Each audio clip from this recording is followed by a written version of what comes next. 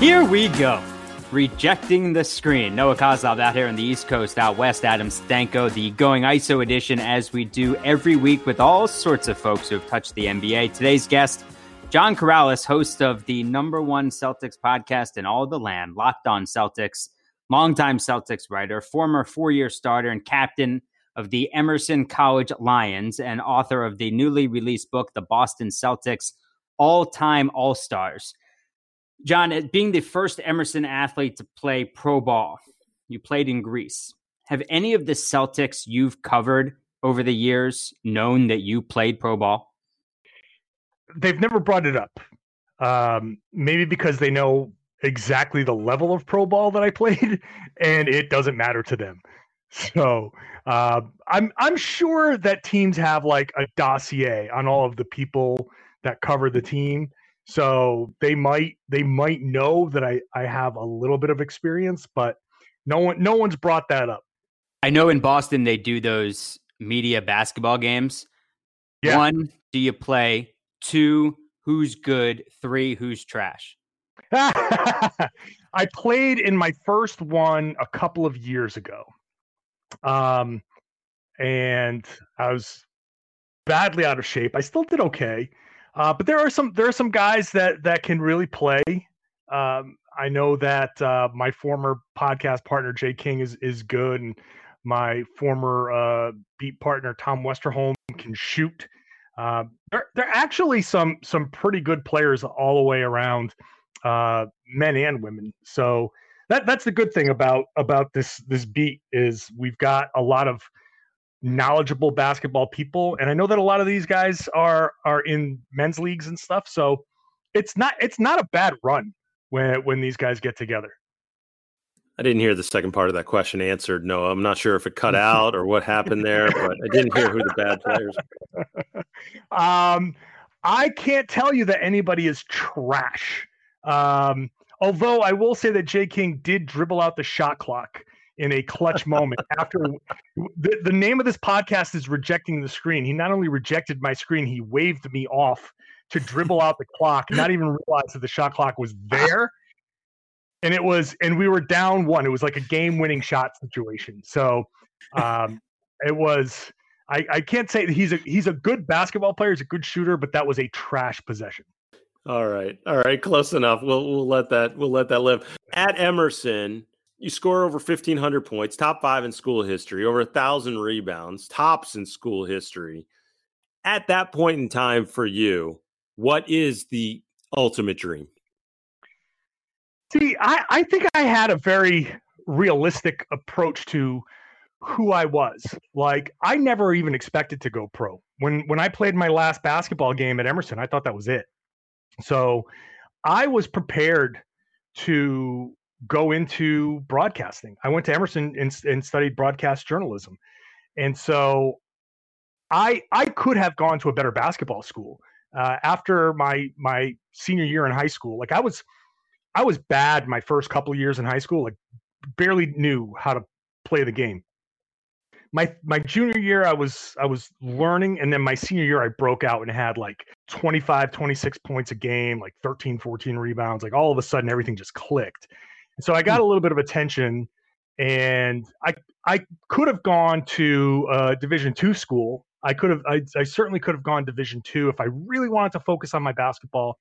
I had the 2 of the top 5 Division III teams in New England that were recruiting me.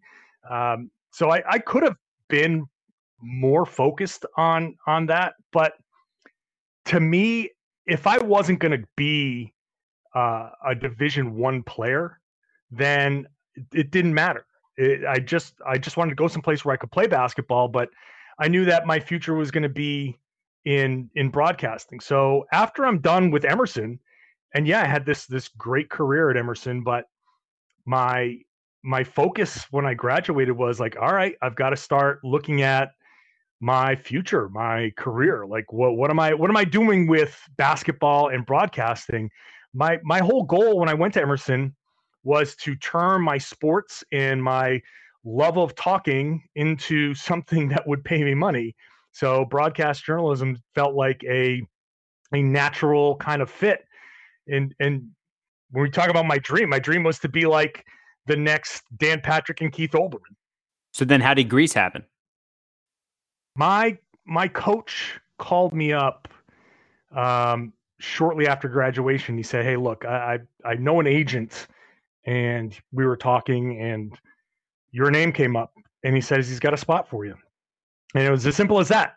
And it was a little nuts because I'd already started the process of falling horribly out of shape, as former players are wont to do. Like, oh, I don't have to run anymore?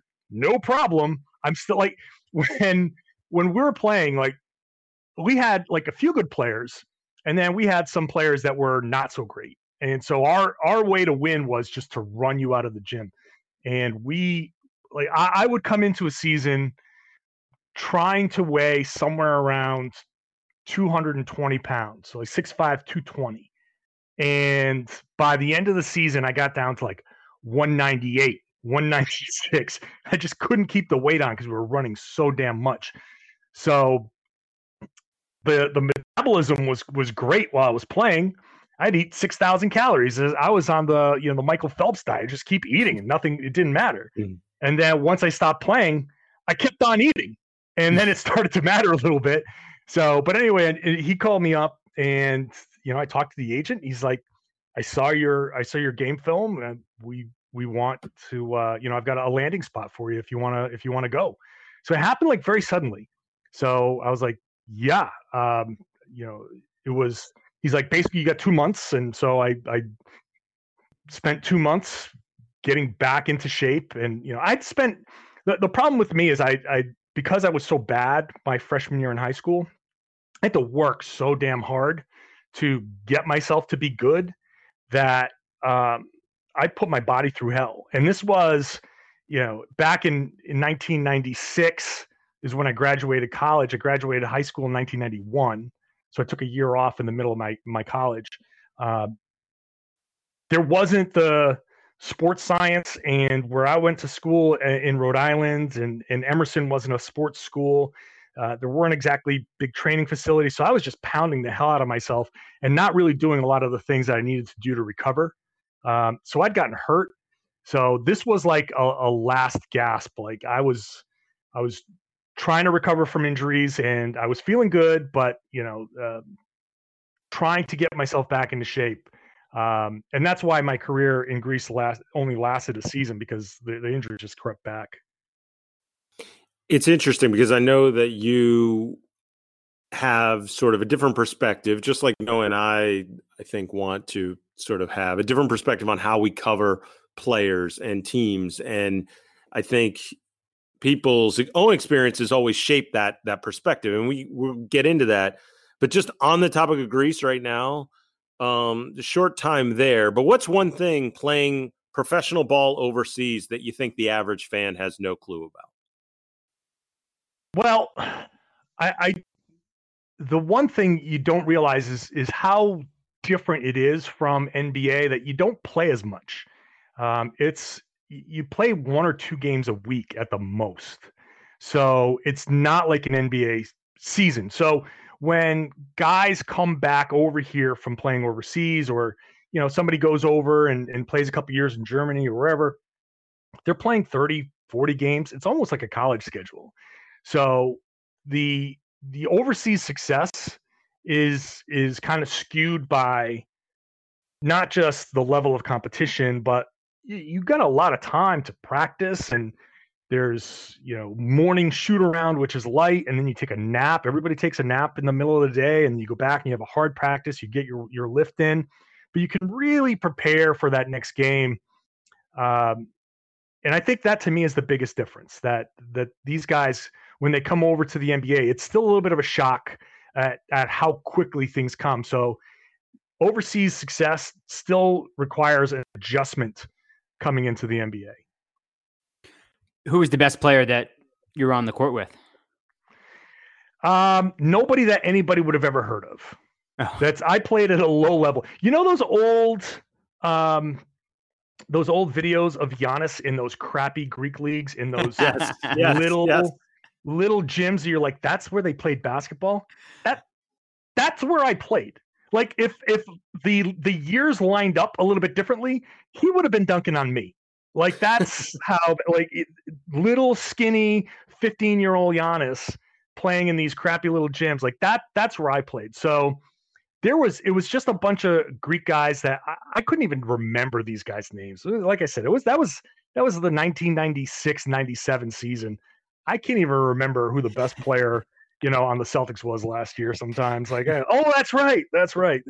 So yeah, it's been a while. Did you always get your paycheck on time? No, they still owe me money. That's the other thing that happens. Every single player that goes over there, except for like the best of the best in the top leagues, has a story of, they shortchanged me here, or they stopped paying me there, or, like I said, I'd gotten hurt. I tore a quad, and then trying to get back from that, I hurt my back, and they were like, well, we're not going to pay if you're not playing. So that was kind of it. Like, so yeah, they didn't pay. They, not only that, I had an arrangement where they had agreed to send like half of my money back to my mom.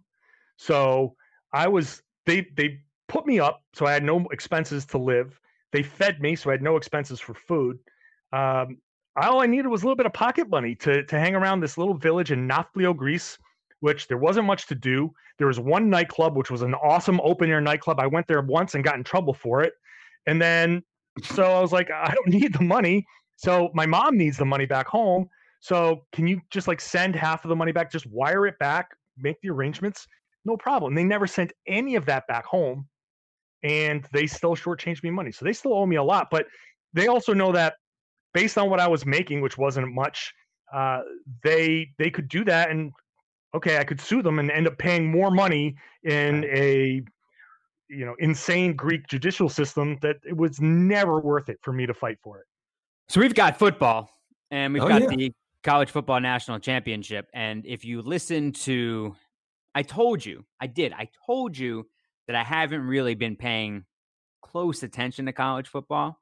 But if I had to make a bet, then if you took that advice, you would have lost money. But so there's no need to repeat my advice. But I did say, don't listen to me. Just go over to betonline.ag and make your bets. It's the simplest way to do it. That's the place that we trust. And if you use Locked On, LOCKED on Locked On, you get a 50% welcome bonus. So don't sit on the sidelines anymore. Just get in on the action and use the promo code Locked On, LOCKED on, to receive a 50% welcome bonus with your first deposit. Bet Online, your online sportsbook experts. No need to guess anymore when it comes to betting. If you listen to Locked On Bets, the new Locked On Bets podcast hosted by your boy Q and handicapping expert Lee Sterling, you can get daily picks, quick hitting advice. It's exactly what you need to make the smartest possible wagers. Subscribe to Locked On Bets podcast, brought to you by betonline.ag, wherever you get your podcasts. It's wild. There's obviously many business people, as Noah knows well, who will find ways to shortchange you here in the States too, in similar fashion. Podcast for another day, I can assure you. 2005, when you finally do come back, you and Chuck McKenney decide to start a Celtics blog. What are your memories from the very beginning of this and how you thought it might play out? Yeah, so we were following a blog called Boston Dirt Dogs, which covered the Red Sox. Yeah, right. Okay, so Chuck and I went to school together at Emerson. He was a year ahead of me. Played basketball for a season at Emerson, and then he stopped playing ball to focus on his schoolwork and stuff. And then we reconnected at a job in Boston at WBZ TV. We were both news producers, and so we were doing overnights. And I was producing a 5 a.m. newscast, and he was producing the 6 a.m. newscast. So we'd get in at 11 p.m. and you're tired, you're looking for something to do, and so we started reading Boston Dirt Dogs, and we loved it. It was hilarious. There was photoshops. It was so irreverent. And we looked at each other and like, it would be so cool to do this for the Celtics. And we kind of stopped for a second. We're like, wait a minute. We should absolutely do this for the Celtics. So we put our heads together and we said, all right, well, how do we do this? What's the name going to be? And we thought, well, if you're a Celtics fan, that means you are a kind of like a disciple of Red Auerbach. You follow Red Auerbach. Red is the general. So if Red Auerbach is the general, then the fans are Red's Army. So we created redsarmy.com. And the initial redsarmy.com was so crude because this was before WordPress or Blogger or any of those other sites, or before those became popular at all. And we used a Microsoft, I forget what it was called, but it was what was known as a WYSIWYG editor. What you see is what you get.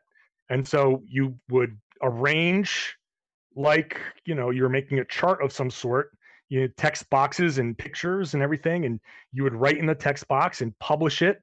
And then I would save the file, send it to Chuck. So he had the updated file. And when he wanted to publish something, he would have to highlight everything, delete the thing at the bottom. So that just gone, no history.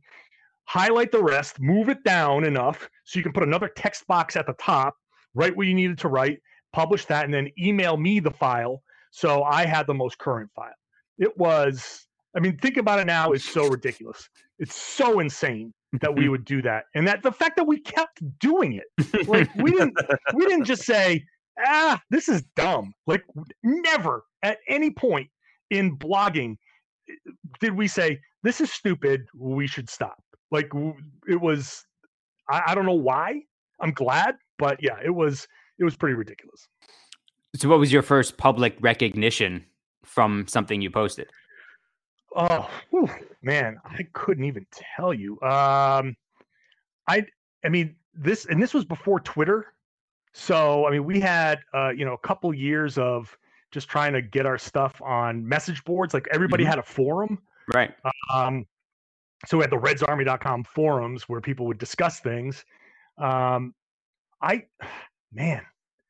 You guys are asking me things. My memory is just so bad. Or do you remember, maybe not the first, but do you remember one that made you guys say, oh, wow, they saw that? Yeah. No, you know what happened once?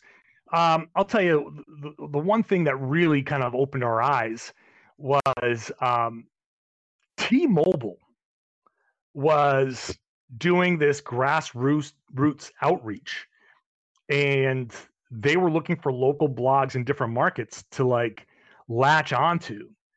And they came to us and they were like, yeah, here's the deal.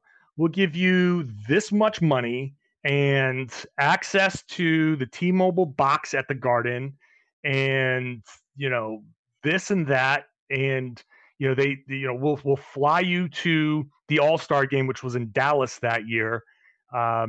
You'll get in, no problem. We'll give you tickets to everything. And we just want you to just put T-Mobile all over your site. And you mentioned T-Mobile a bunch. I was like, wow. Us? Really?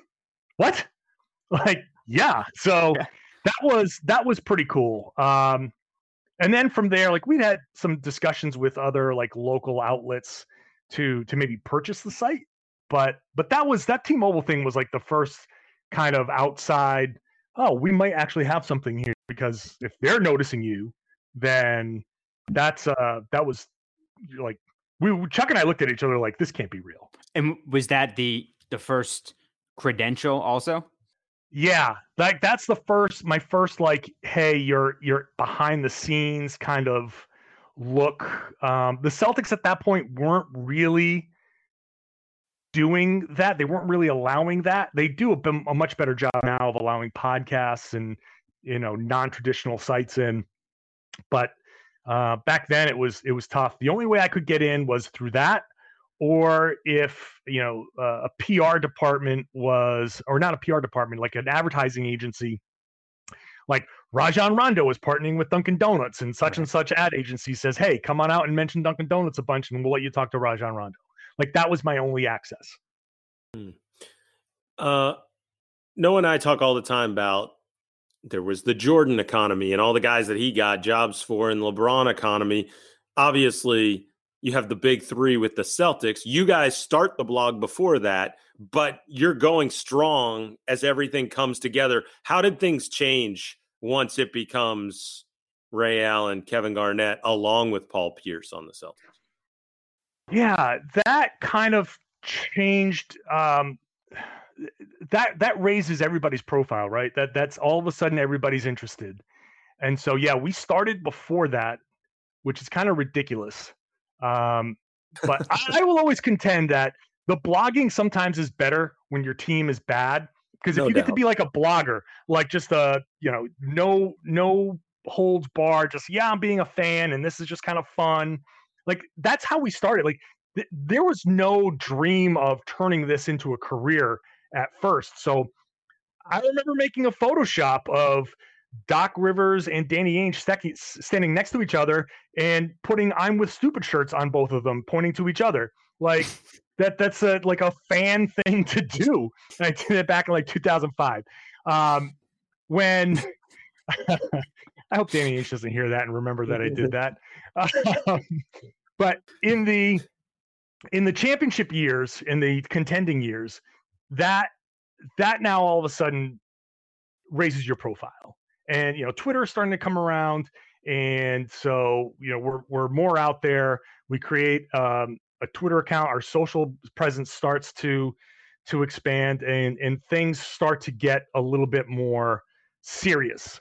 I think once I saw how many people were starting to read what we were doing, it went from, hey, this is fun, this is just for a laugh, to, hey, maybe I can do something a little bit more serious with this. I can start like diving into video, and I can start, I don't know, putting it out there and putting myself out there as a potential kind of authority in this sphere. So if it changed anything, if that era changed anything, it's that towards the end of that big three era, I was starting to feel like I had this kind of future in this. And I got away from the silly, goofy, just appealing to the fans, just red meat. And I just started to say, all right, let me start writing and being more serious about this, and kind of honing a craft, because had never been a sports writer necessarily. I'd been a writer because of my work, and I've always been in communications, but to write and structure pieces, that started to come about. Did anybody in local media take you under their wing? No, I didn't have like a mentor or anything like that. It was all just kind of self-taught at that point, and using the lessons that I learned in television writing to just kind of turn that into my own writing. And my own writing has always been, my style has always been somewhat conversational. I've always tried to I just want to talk to you and have a conversation through this writing, and some of it is like more narrative driven and like the longer stuff, but I just tried to use the lessons that I learned in TV and apply them to just regular writing. Adam, you get that car situation figured out yet?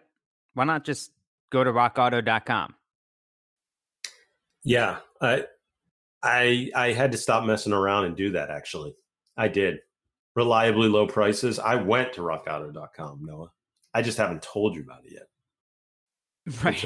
I want to see the video of you actually using the parts and fixing the car. That's what I want. And I won't share it with anybody else. You can just send it to me.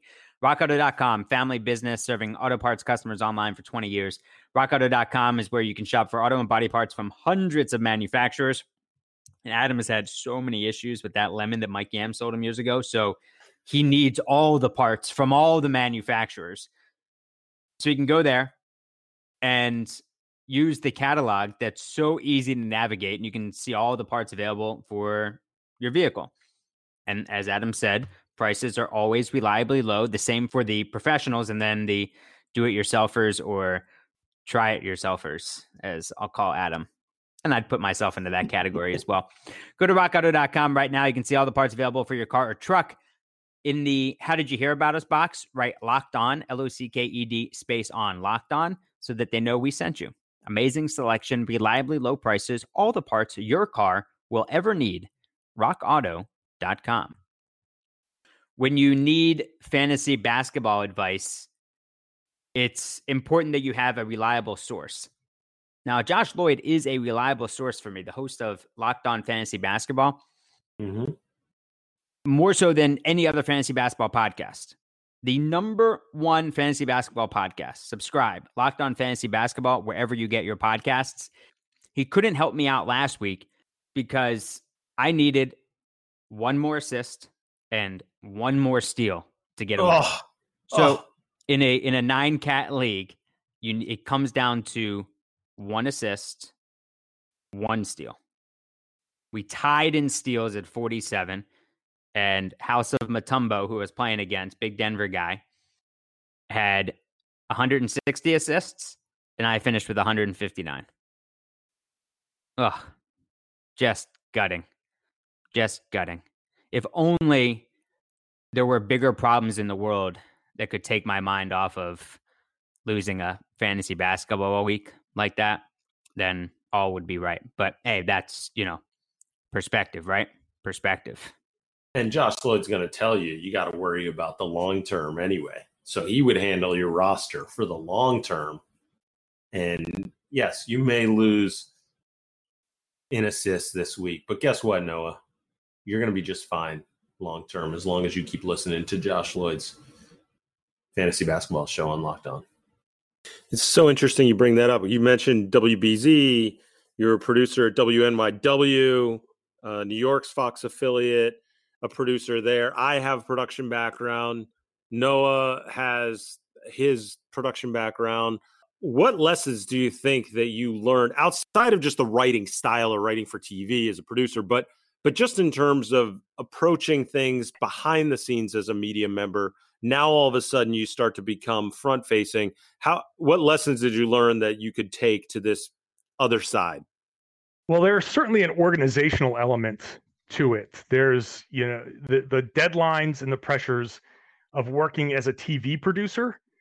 Doing TV news is you walk in at 9 o'clock in the morning and start for a news meeting, and your whole day is just deadlines throughout the day, and you're constantly flipping and changing things. So there's a flexibility that is involved. There's an understanding of appropriating your time properly, knowing that, hey, if I have to have something done by this time, this is when I have to start it. And then I think my TV production, I think it shines through in the writing as far as first of all, I like to use my video in my writing as well, like whenever I can. But I think just the overall kind of grind of it all, like TV news is a grind day in, day out, and getting used to that grind, knowing that if something screws up, you learn from it and move on. It's very NBA. You screw something up, don't do that again, move on. You've got to adjust. Something goes wrong on the air, you got to react, boom, adjust, move on. So if you're in an arena and your recorder goes out, okay, how do you do that? What do I have? Okay, I go to my phone. What do I do? So there's a quick thinking that it teaches you as well. And I think just from the years of just observing, you learn how to observe and see what deviates from that baseline. Like, to me, being a reporter now, it's just day in, day out, going to the arenas now when I can, but every day during normal circumstances, I go to the arenas, I sit there and I just watch. And I take everything in and understand, like, this is my baseline. And anything that deviates from that baseline now, okay, why did that happen? That's not normal. Why does this happen? That's not normal. And I think TV allows you to constantly every day observe the world and understand what the baseline of the world is and say, okay, this happened. That's not normal. Well, let's look at that. Why did that happen? Is that a one-off, or is that something that is a part of a trend or could be part of a trend? So that daily constant observing in television is also part of it, and allows me, I think, to notice some things fairly quickly about, oh, this is different about a player. I know it's only been a couple of games, but I see that this is totally different about what this guy was doing last year. I just did something like that on Jaylen Brown. Like, all of a sudden it's like, oh, you're a pick and roll ball handler now. Oh, all of a sudden you're passing from there. That's not at all the same. So long answer, but those are the things that I would lean on. But one of those things about TV news is that oftentimes you do a story and then there is no follow-up. It's usually, it could be just a one-day thing, and then you're on to the next story the next day. When covering a basketball team, you're there day after day after day. Essentially, they're all follow-ups. So whatever the experience is like with the 2008 team, or even when the team was getting the national attention, where you may have screwed up, or someone in PR or one of the players or coaches didn't agree with what you wrote, and you had to follow up. You had to be back there the next day. Yeah, I'm lucky that I haven't had any of that kind of experience. I've never been confronted by a player to say, you are way off. I've never had a coach pull me aside and be like, this is your, sorry, buddy, try again. Which I don't know, maybe I just haven't been doing. I haven't been in the locker rooms for more than a couple of years. So maybe KG would have done that, but I feel like that first of all, I don't try to be a hot take guy. And that's, I think, different. Like, a lot of people think that you got to be hot take guy to succeed. And maybe that's true. Maybe you've got to be, the Nick Wrights of the world, to just go out there and be willing to say anything and take it to the extreme. But I'm just not going to do that. And maybe that'll cost me money and status or whatever, but I don't care. So because I'm not putting the crazy hot takes out there, maybe I'm not putting myself in a position to get into those situations. But yeah, I've been pretty good. Like, my relationships with the players aren't like in depth, but I haven't had, aside from Carson Edwards for some reason, who rolled his eyes when when I once said I had to talk to him. Every other player has been really cool with me, so I haven't had that. He's rolling his eyes at you for. Maybe all the other guys saw your tape from Greece and they know that you played, so they're not going to mess with you. Well, yeah, Carson's too young. He doesn't know. He doesn't know. I would hope so. But seriously, like, I would hope. I don't think they know me from playing or anything like that. But I would like to think that my experience, having played the game, allows me to ask questions or approach questions from a place where they can at least be like, okay, this guy knows a little something. The way I put it is, these guys, like, I'm a high school science teacher. Like, I can get you through the periodic table of elements and build one of those volcanoes that erupts and all of that stuff, and get you through high school science. These guys are astrophysicists, and they understand, like, oh, that's good, a little science, but they also understand, like, you're still just a high school science teacher. But the fans who don't have any of that experience are just sitting there kind of like, oh, okay, cool. I get to learn a little science here. So I think that might be why I at least can exist there without having like consternation or confrontation. Knowing the game like you do, and writing the way you do, and being able to communicate it in a way that might be in depth, but we can all understand. Has it led to any of the coaches, or an opportunity with a coach or someone in the video department to say, hey, I'm seeing this. Am I on the right track? Are the Celtics open to hearing from you that way? To be honest with you, I've never asked that question. Okay, I shouldn't say I've never asked that question. I have asked a similar question to, but I asked it to Brad Stevens, and he was like, "John, I can't tell you that." So I haven't gone to the video guys. I haven't done that. Maybe I should a little bit more. Like I'll be honest. Like my weakness as a reporter is I don't probe like that. Like my question, whenever I want to talk to somebody, I'm asking a question for a story. I'm not great about just saying like, "Hey, what do you think of this? I wrote this," or "Am I right about?" Like I haven't done that. Like it's just never crossed my mind. I've only, like I said, I was in Phoenix. The Celtics playing the Suns, and I got to sit courtside. And so I heard like every single call. I heard everything that Brad said. So afterwards, I was like, "So, what does this mean here? Is this blah blah blah?" And he's like, "John, you can figure it out if you watch the tape. I'm not going to tell you what we're doing." I was like, "All right." So that's the extent of that. So 2 years ago, you quit your job to cover the Celtics full time, and I'm curious how that comes about, and just the level of fear is probably the wrong word, but just now all of a sudden the net's gone from the tightrope. You go to make that move. Just how did this all come about? Yeah. So it goes back to like that conversation from before where, I'm writing, I'm blogging, I'm feeling real good about what I'm doing. And at this point where the podcast is going and it's going all right. So my Twitter following is good. I feel good about where I stand in the market. I've been living in New York at that point for about 7 years, which if you're not going to be a lifer in New York, 7 years is probably your max. So I'd moved out to Forest Hills, Queens, and was working in Manhattan, and just getting to Manhattan from there with the trains, it was just beating the hell out of me. So I'd had enough with my job, which I loved my job. My job was okay. I got to do on-air work in New York City, which was huge. But the whole experience, I just had enough. I was ready to say, I've got a little bit of money saved.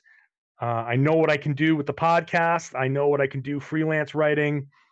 I'm going to do, I got a 2-year plan to say, all right, I'm either going to do this or I'm not. Like I can't do both TV work and this stuff on the side. It's just too much because I got to wake up in the morning to get to work for a 9:00 morning meeting.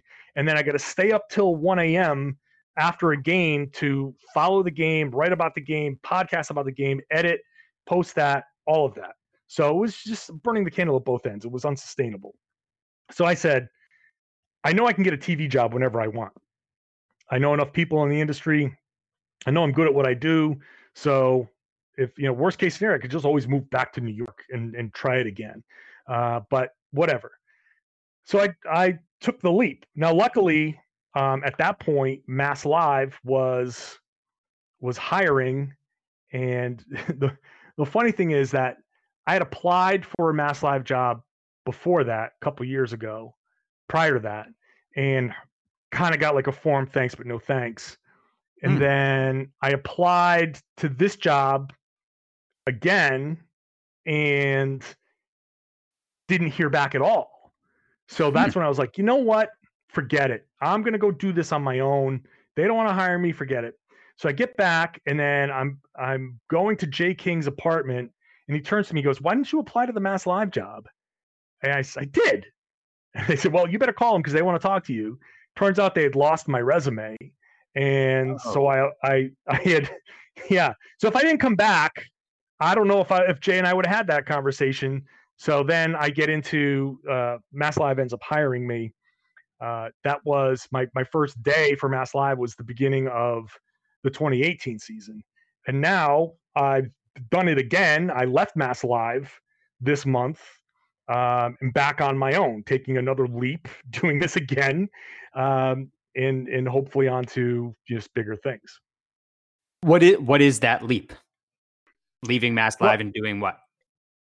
I'm kind of back to my other plan. Like right now, my primary source of income is the Locked On Celtics podcast, which luckily can be my primary source of income for now. Like it works. Mm-hmm. So I'm lucky enough that, having built that to that level, obviously half of that is with Jay and with Sam Packard, but still keeping that strong over the past couple of years and having it grow to this level, I'm lucky. So I can lean on that, and I'm back to doing the Reds Army. I'm doing my beat stuff there, and I'm going to do some freelancing, and hopefully a couple of these calls that I've made will work out, and I get back into a full-time beat job or something. And that's the thing. Like right now, I'm kind of looking at coverage of the team and saying, is the way this team is being covered right now, is that the right way it's being covered?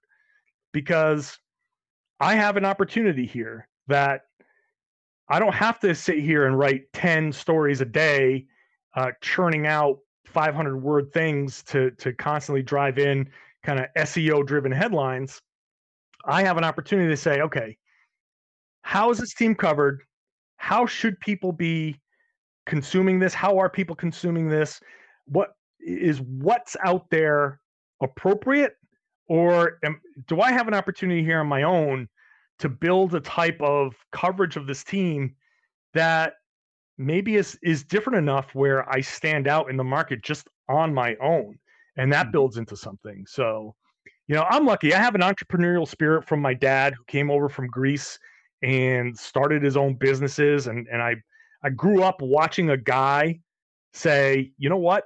I don't need your money. I'm going to do this for myself, and taking chances and betting on himself, and doing well with it.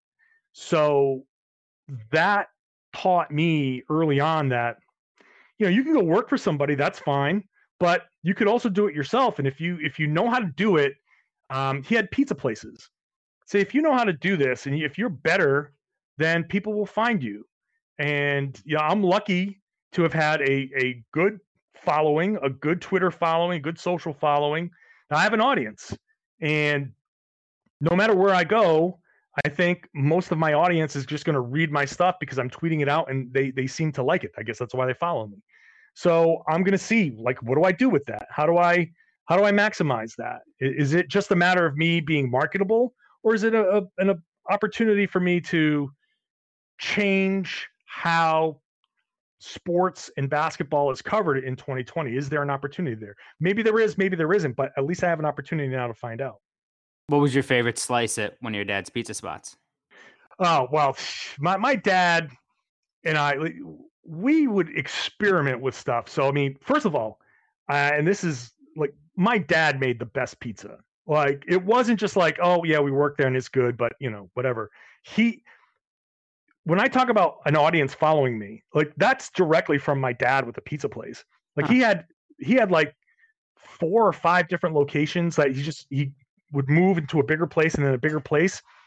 And I would see customers walk into one place, which was in Pawtucket, Rhode Island, to another place that was in Seekonk, Massachusetts, and then another place that was in Attleboro. They would just go to these different places. Wherever he was, they would show up. They would find him and specifically seek him out.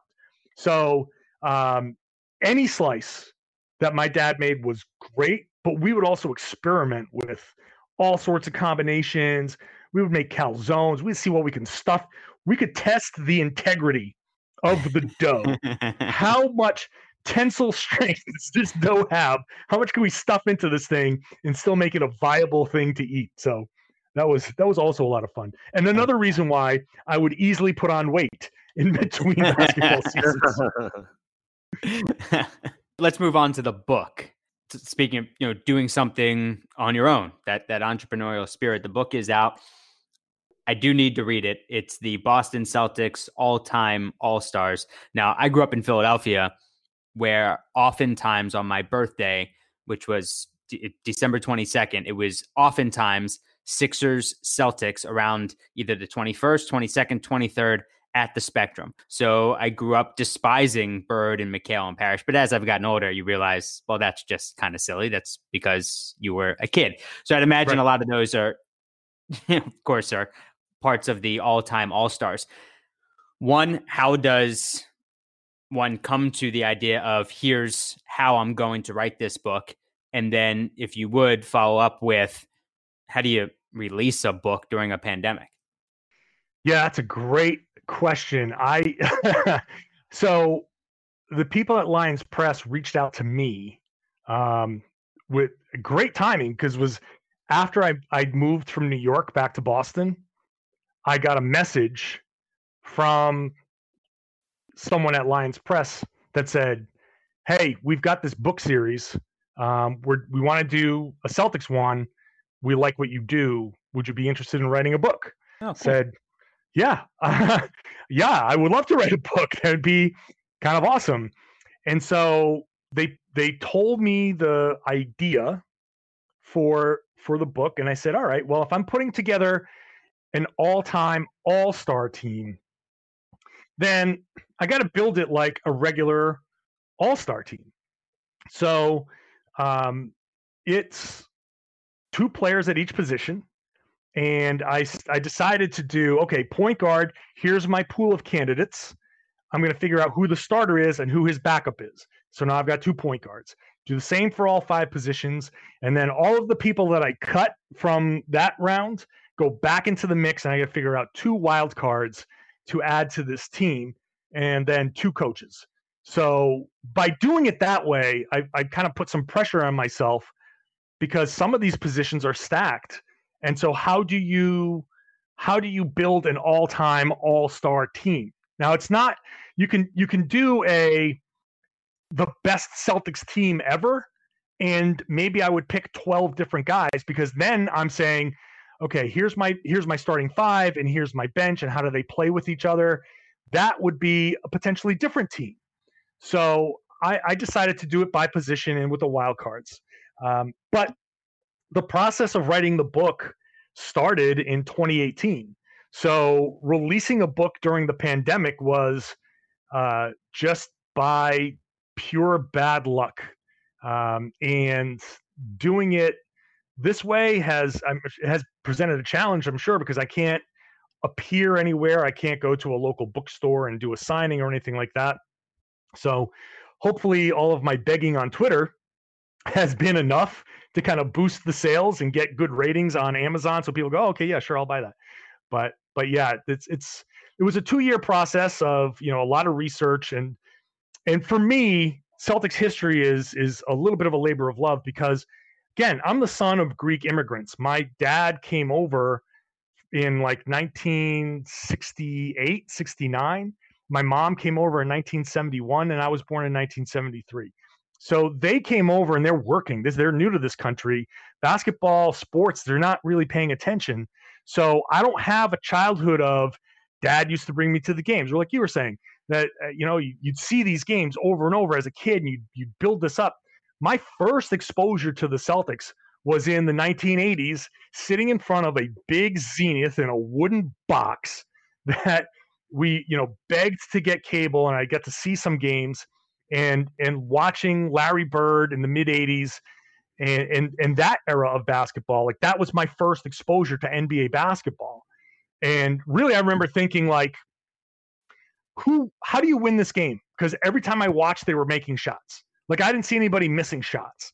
So I was like, how does this game go? So it took a while for me to figure out how everything in basketball works. So after the fact, I had to, like, as I got into basketball, because I was tall, I got more into the game, I'd go back and start learning more. So in high school, I'd learn a lot more about Kevin McHale, because at 6'3" at that point in high school in Pawtucket, Rhode Island, you're a giant. So it's like, you better learn some post moves, son. So here's who you got to study. And that's how I start getting into these players. And you learn, oh, okay, here's Jack Sikma. I didn't know who Jack Sikma was until I started watching his film to impact my own game. So I had to go back and learn a lot about this stuff kind of on my own. I didn't have childhood memories. So in some ways that hurt, but in some ways it actually kind of helps, because I don't have any sort of emotional attachments to more than a couple of the obvious guys. Like Larry Bird makes it. Spoiler alert! Like he's on the team, but that's about it. And Kevin McHale, who's like my favorite player of all time. Okay, so I understand now how you have to promote this book, and I understand now what's in it. So I'm curious about the actual process. After you're asked to do it, day one, you need to write this book. You say it's a labor of love. What's the first thing you do when it's time to start writing the book? So I start going through basically by position. I start saying, okay, who are the point guards just by name recognition? That, okay, I'm start writing down my list. These are the guys that I know have been good. So you put down a list of however many, 10, 12, 15, whatever, less 5.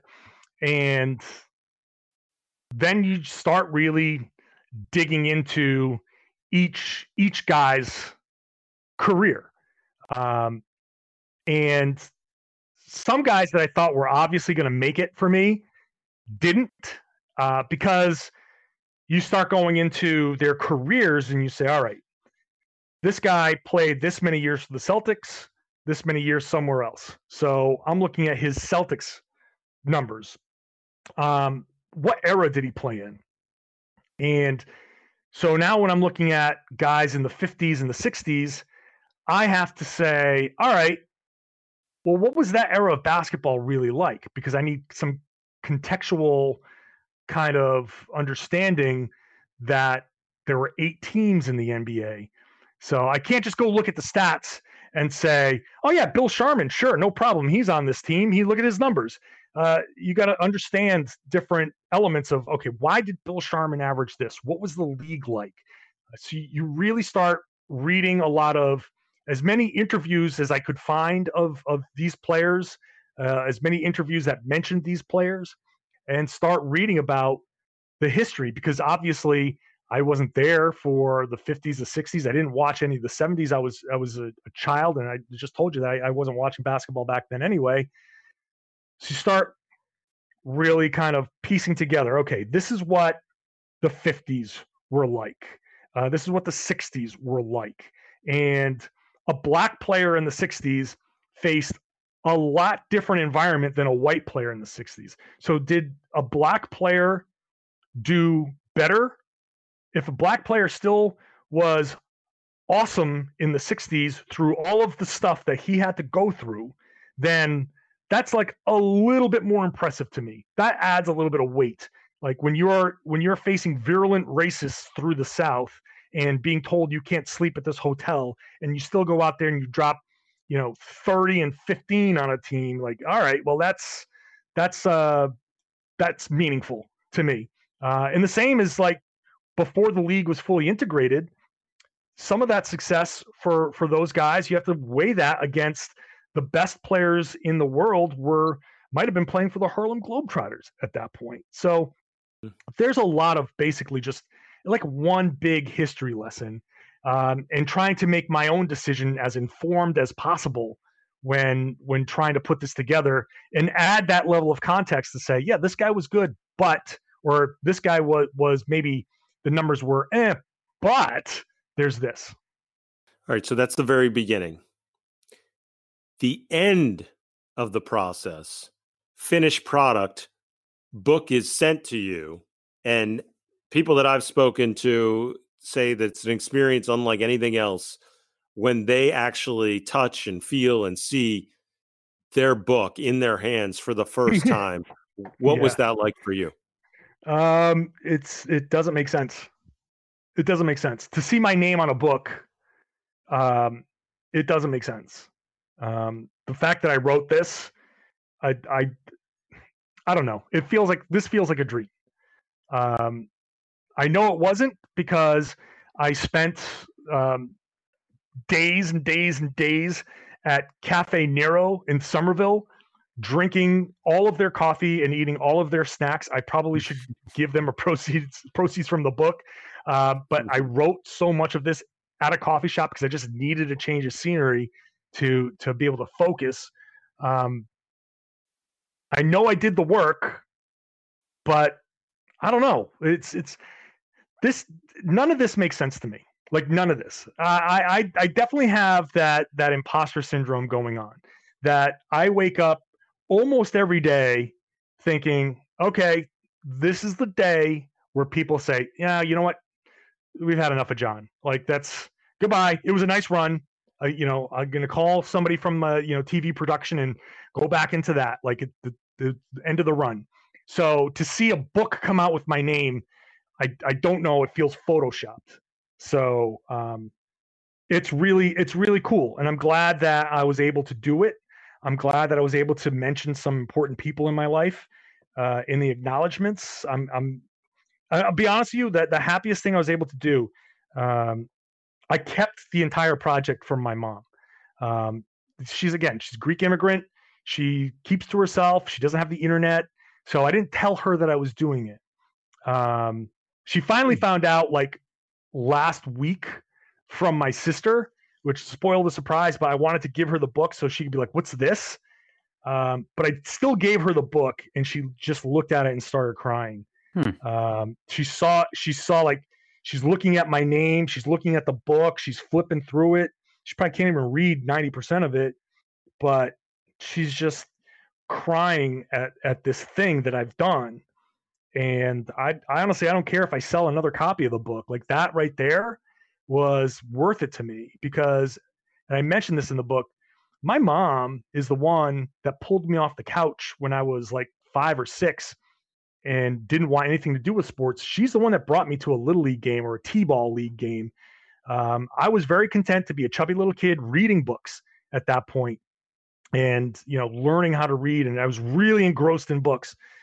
And she was like, you know what? You got to get outside. You got to play some sports.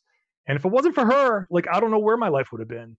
So that moment, everything that my mom's meant to me, everything that she's been for me, all the support, everything, like that reaction, like that's everything right there. Like that makes everything worth it. Why did she do that?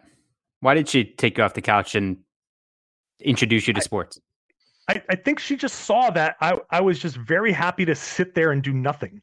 And she didn't want me to do nothing. Like my mom loves sports. She'll watch any sport on TV. Like I'll go over her house and she's got golf on or soccer. And she doesn't like, it's not like she's like a rabid fan of any team, but like Arsenal, Chelsea, sure. That's on Christmas. Let's watch some soccer. She's got it on. She likes it. Big hockey fan.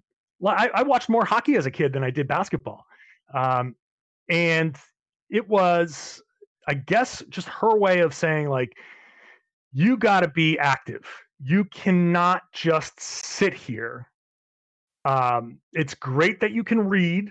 I could read a little earlier than most kids, but that's not all there is to life. And she grew up in, post World War II Greece, where Nazi occupation was a recent memory, and there weren't all of these distractions. And there, you had to get outside. You had to be active. Kids had to play outside. So she was like, you've got to play outside, and this is what you got to do. So, and I cried. I remember crying. I don't want to go. And she's like, you have to go. And then like after the first practice, I was like, I love it. This was awesome. Thank you. Did they speak Greek in the house? Yeah, they spoke Greek and I responded in English. This is how we kind of taught each other. So they would speak Greek to me and I would speak English to them, and they would kind of learn English through me and I would learn Greek through them. Were you ever, the reason I asked, I was thinking about maybe why she pushed you off the couch was maybe like assimilating more to American culture. That's something that came into my head. Were you ever as a kid worried about having friends over and your parents speaking Greek?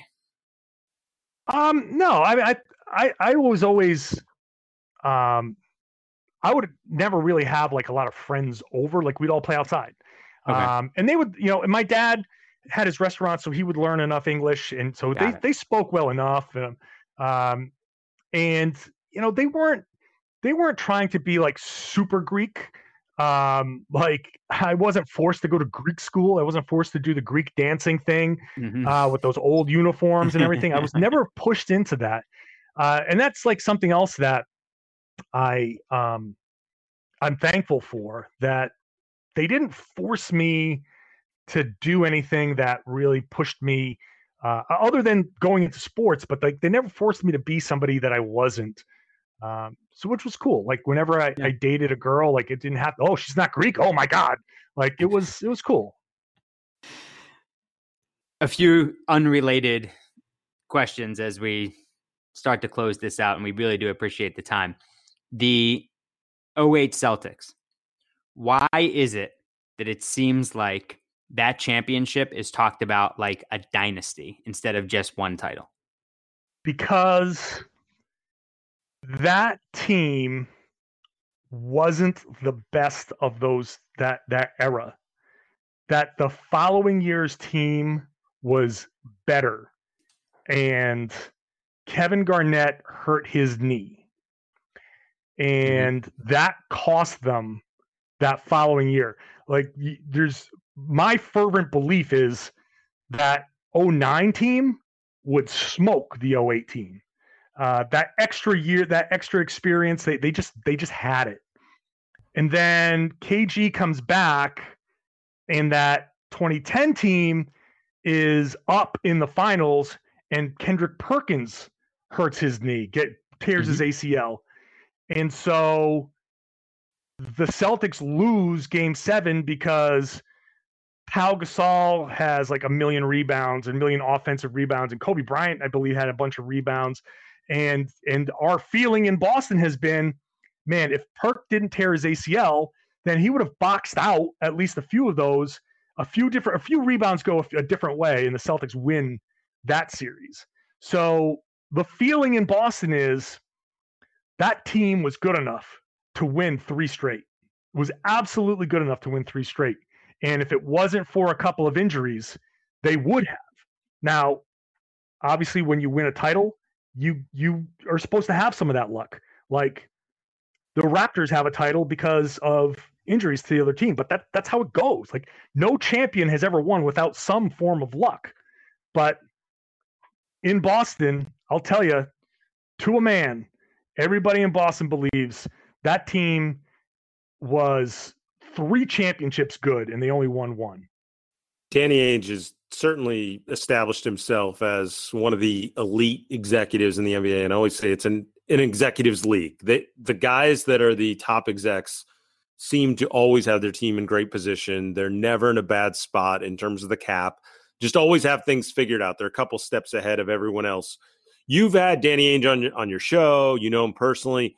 What is it you think about him that has put him in this class where he's among the league's best? I think he understands that attachment to players on a personal level is not conducive to good business. And I don't say that to say like he doesn't like anybody. He has good relationships with players, but he understands that there's a business to the NBA, and your job, your obligation as a general manager, an executive, is to put together the best team that you possibly can, which sometimes means you have to make tough decisions, or sometimes means you have to cut somebody or tell somebody that they're traded. And Isaiah Thomas. And that's right. So he is willing to separate the personal stuff from the professional stuff. And he loves Isaiah Thomas. Isaiah Thomas loved Boston. Isaiah Thomas will tweet as often as you'll let him that he's happy to come back to Boston. But Danny Ainge is thinking that, look, at that point, Kyrie Irving was better for the Celtics. And it doesn't always work out the way he envisions it, but he has his plan. And he's just he knows the value of his guys. He knows that everybody is available. And it's just a matter of, does the right deal come along, and how does this work? If the deal that's there in front of him, does that make the team better in the ways that he wants the team to be better, then he's going to do that deal. And it can involve Jason Tatum. It can involve Carson Edwards. It doesn't matter. It's just a matter of what makes the team better. And, for better or for worse. Now that works people say that works against the Celtics. We've seen free agents leave. I think we're just in an era that this is, people understand business is business. There's so much money involved. There's so much at stake that business has to be separate. Was Kyrie Irving misunderstood, or is this exactly who he is? A little both. I think Kyrie Irving is at his core a guy who's 27, 28, still trying to figure himself out. Like he is now very heavily into his Native American identity from his mother's side. That's something that we saw start to really happen when he was with the Celtics. He is on a journey. Like that's true. He is still figuring himself out. I think that's the misunderstood part, that and I think a lot of us in our 20s have gone through similar spiritual, emotional, intellectual types of, metamorphosis. That I know that the person that I was at Kyrie's age is nowhere near the person that I am now. We all go through it. So there is an element to what Kyrie says and does that I just chalk up to, for lack of a better term, and I don't mean this disrespectfully, he's a kid trying to figure it out. And I can say that as a guy who's 47. Guys in your 20s, you're kids to me. So he's a kid trying to figure out in a lot of ways. But at some point, he's also like, there is a level of arrogance there from being so good at something for so much of his life that I guess there's a natural, like I can rail against him calling himself a genius. Then you watch him play basketball for 5 minutes, you go, yeah, I guess he is. You just got to deal with it. But but when he says, I'm not speaking to pawns, or speaking to pawns is a waste of my time, like that's also something that somebody in his sphere has to say, like, all right, look, that's not right. You can't say that either. Like you can say a lot of things, and you live in a different world than the rest of us, sure, but you just can't be disrespectful to people. The people on the beat are friends of mine that are essentially me. Not just don't cover them anymore, but it's like a bunch of people who don't get paid a ton of money to work their asses off, and they're just trying to talk to the guy and write stories. I don't think there's a whole lot of gotcha going on.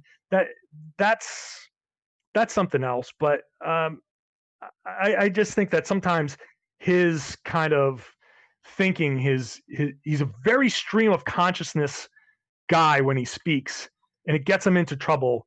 And I don't think he always says what he's trying to say or wants to say. And maybe that's why he really was trying to put out a statement, because he speaks so stream of consciousness that seriously, when I was transcribing them, I'm like, where does the period go? Where do the commas go in here? I don't know how do I punctuate these 10 lines of things that he said, because it's all one sentence. So he's a complicated guy. Some of the stuff that he gets, he deserves. Some of it, he doesn't. All right. This has been awesome. I have two questions for you, both non-NBA related. First one, as someone else who's started actually in local news, I was a one-man band and a news reporter. I'm curious. I don't care if it's anchor, ego, or what. What is your favorite wild, this was local news story? Jeez. So many different, it could be any one of these suspicious packages that we covered and had the chopper over, and it turned out to be like somebody's backpack or a lunchbox or something that was, especially after the like Boston Marathon bombing or something like that, where people are just on edge, and everybody, when I was in New York, there was some explosions that were in, I forget where it was, like the Lower East Side or something. But whenever something big happens like that, there's always like the people who are afraid. So it's very local news to like launch the chopper, go up, and all of a sudden be like, oh, they just blew up somebody's lunch. So sorry, dude, you're gonna have to go buy yourself another ham sandwich. Any one of those, I think, would qualify for that. All right. And the last one for me, I've been making a lot of my own homemade pizza, and I'm close to perfecting it. No, I got to tell you, it's delicious. All right. So here's my only question. My wife's been making the sauce. So tomatoes, hand pressed, of course, olive oil, salt, throw some basil in there. My question for you: do you add any sugar? Yeah, just a little bit, just a tiny bit, not much, just a little bit. Yeah, that's it. Salt, pepper, a little sugar, garlic. I hope you're putting garlic in there. Of course, yeah. Garlic you know you got to do. You've got to cook it. You got to cook it. You got to throw a bay leaf in there. Do you make sauce with a bay leaf? Oh no, it looks like see, this is what you got to do. To make the good pizza sauce, you got to throw your spices in there and all that stuff. However you want to spice it. Throw in a bay leaf or two, depending on how much you're cooking. But that'll give it a nice little flavor too. Mm-hmm. If you've ever like a bay leaf, it's like seriously, it looks like a 5-inch long leaf. You throw it in there, cook your sauce. Even if you're reheating some canned stuff, just put it in a low simmer, let it really soak in the flavors there. Then you let it cool off, and then you can use it as the sauce for your pizza. It'll give it a little kick there that changes things for you. Whenever I make a red sauce, oftentimes if I'm making mussels at home, there's always 2 bay leaves in there and some peppercorns and garlic. Yep. Bay leaves are and also you can put bay leaves in your clothes drawers, like in between. Oh, really? And things, and it keeps it keeps things smelling fresh. And I think it does something for moths as well. Oh, well, see, that's something I didn't realize. Now, here's another secret to making pizza. When you make your dough, do you just make it fresh and then cook your pizza? Yeah, but sit out, though. Make your dough the day before. You make your dough, you let it rise, you pound it down, let it rise a second time, you cut it into your little balls or whatever, you put it in the fridge, put it in like a cookie sheet or a pan or something like that, cover it with a garbage bag, throw it in your fridge. That'll give it one last kind of low rise. Then the next day, you take it out, you let it get to room temperature, you roll it out. And this way, when it's in the oven, it's not going to rise on you. It's not going to give you a lot of bubbles or anything like that. It's going to be a nice, even kind of cook. Love that. Adam has 4 kids. There is no way he has time to make pizza over the course of 2 days. They're just like I can see him nodding, like, yeah, it's a great idea. It's a great idea. But also in his head, like, there's just no chance. Way. Well, take it or leave it, but that's no, John, trust me. I just the difference when you have 4 kids, you just got to pick your spots. The best part about listening to you during this whole interview is that throughout I've been nodding as you're like, yeah, I spent a lot of time writing the book in the coffee shop. And I'm like, oh yeah. What I wouldn't do to get to the coffee shop for 15 minutes away from these kids. I do come from a childless perspective. So yes, that's. All right. Final question, John, as we ask all of our guests, it's the Rejecting the Screen podcast. So of all the guys that you've covered with the Celtics, who would you choose to reject the screen, go ISO, get your team a bucket? And I assume, well, you didn't cover Jay King, but at least he was on the beat, and I assume Jay King would not be your guy here. He's not in the clutch. No. Are you talking players? Players that I've covered? Player, yeah. Yeah. I still would say that at this point it's still Kyrie. Like, he's the best ISO player. Tatum is close, but he's nowhere near the creator. Like, Kyrie, say what you want about the guy, but he's the one guy that he could trip him. You could hit him over the head with a frying pan. It doesn't matter. You could put all 15 guys on the floor with him somehow, some way, with that handle. He's just going to find a way to get free. And I trust him to get to a spot where that shot is going to have a chance to go in. He's for everything that he is, he's right about being a genius. Can't knock him for that. So I have to go with Kyrie. Yeah, I mean, he'd miss the next 3 weeks, but at least he would have gotten you the bucket. Hey, there. I mean, if I just need that one bucket, if Right. it's, gun to my head and he's got to get that bucket so I can live, like I still, now if I was in the locker room for Paul Pierce, like I wasn't in the locker room for Paul Pierce, Mhm. I would have said Paul, but just to stay true to your question, because I've the only times I've talked to Paul Pierce has been after he left the Celtics, and after he quit. But yeah, it's got to be Kyrie. I just love the thought that the frying pan would absolutely cause the deviated septum. It certainly would. But hey, maybe if he sprays enough sage around the court, it'll ward off the frying pan. You put that sage in your eggs and use the frying pan. Sage, put that sage in the tomato sauce. You got a hell of a pizza. Oh, there we go. That'll work. All right. If you're not subscribed to Locked On Celtics, I don't know where your head is. He's the host, John Corrales. John, we really do appreciate all the time. Thanks so much. Hey, thanks for having me on. Like I said before, having me on Rejecting the Screen, like, wow, I didn't know I was worthy of that. So thank you very much. And if you like what you heard today, go back and listen to previous episodes of the Going ISO editions of Rejecting the Screen. It's all in the same feed. And we go all the way back to, so if you're a Celtics fan, maybe you'd want to hear Ryan Russillo. Maybe you'd want to hear Doug Gottlieb and Peter Vesey and Howard Beck and Casey Jacobson. The Boston Globe's Chad Finn has been on. Earl Watson told terrific Kobe stories. So did former Laker Robert Sacre, told great Kobe stories. Brendan Haywood told the story about why he didn't join LeBron in Miami. Adam Morrison, Sean Marion, Eddie Johnson, former Celtic Ala Abdel-Nabi told the story of going to pick up Reggie Lewis to go to a basketball camp on the day that Reggie Lewis collapsed. Former Celtic Vin Baker was on the program. John Elmore, who was at Summer League with the Boston Celtics, he's been on the show. Lindsey Hunter, Stu Jackson, Dante Jones, Reggie Theus, and so many more. You can listen at any time. You won't feel like you're going back in time listening to something. Just great NBA stories that you'll want to share with your friends. Everything else on the Locked On Podcast Network, Locked On NBA 5 days a week, national program. Hollinger and Duncan, John Hollinger, Nate Duncan, unique takes. Locked On Fantasy Basketball, Josh Lloyd. It's the #1 fantasy basketball podcast out there.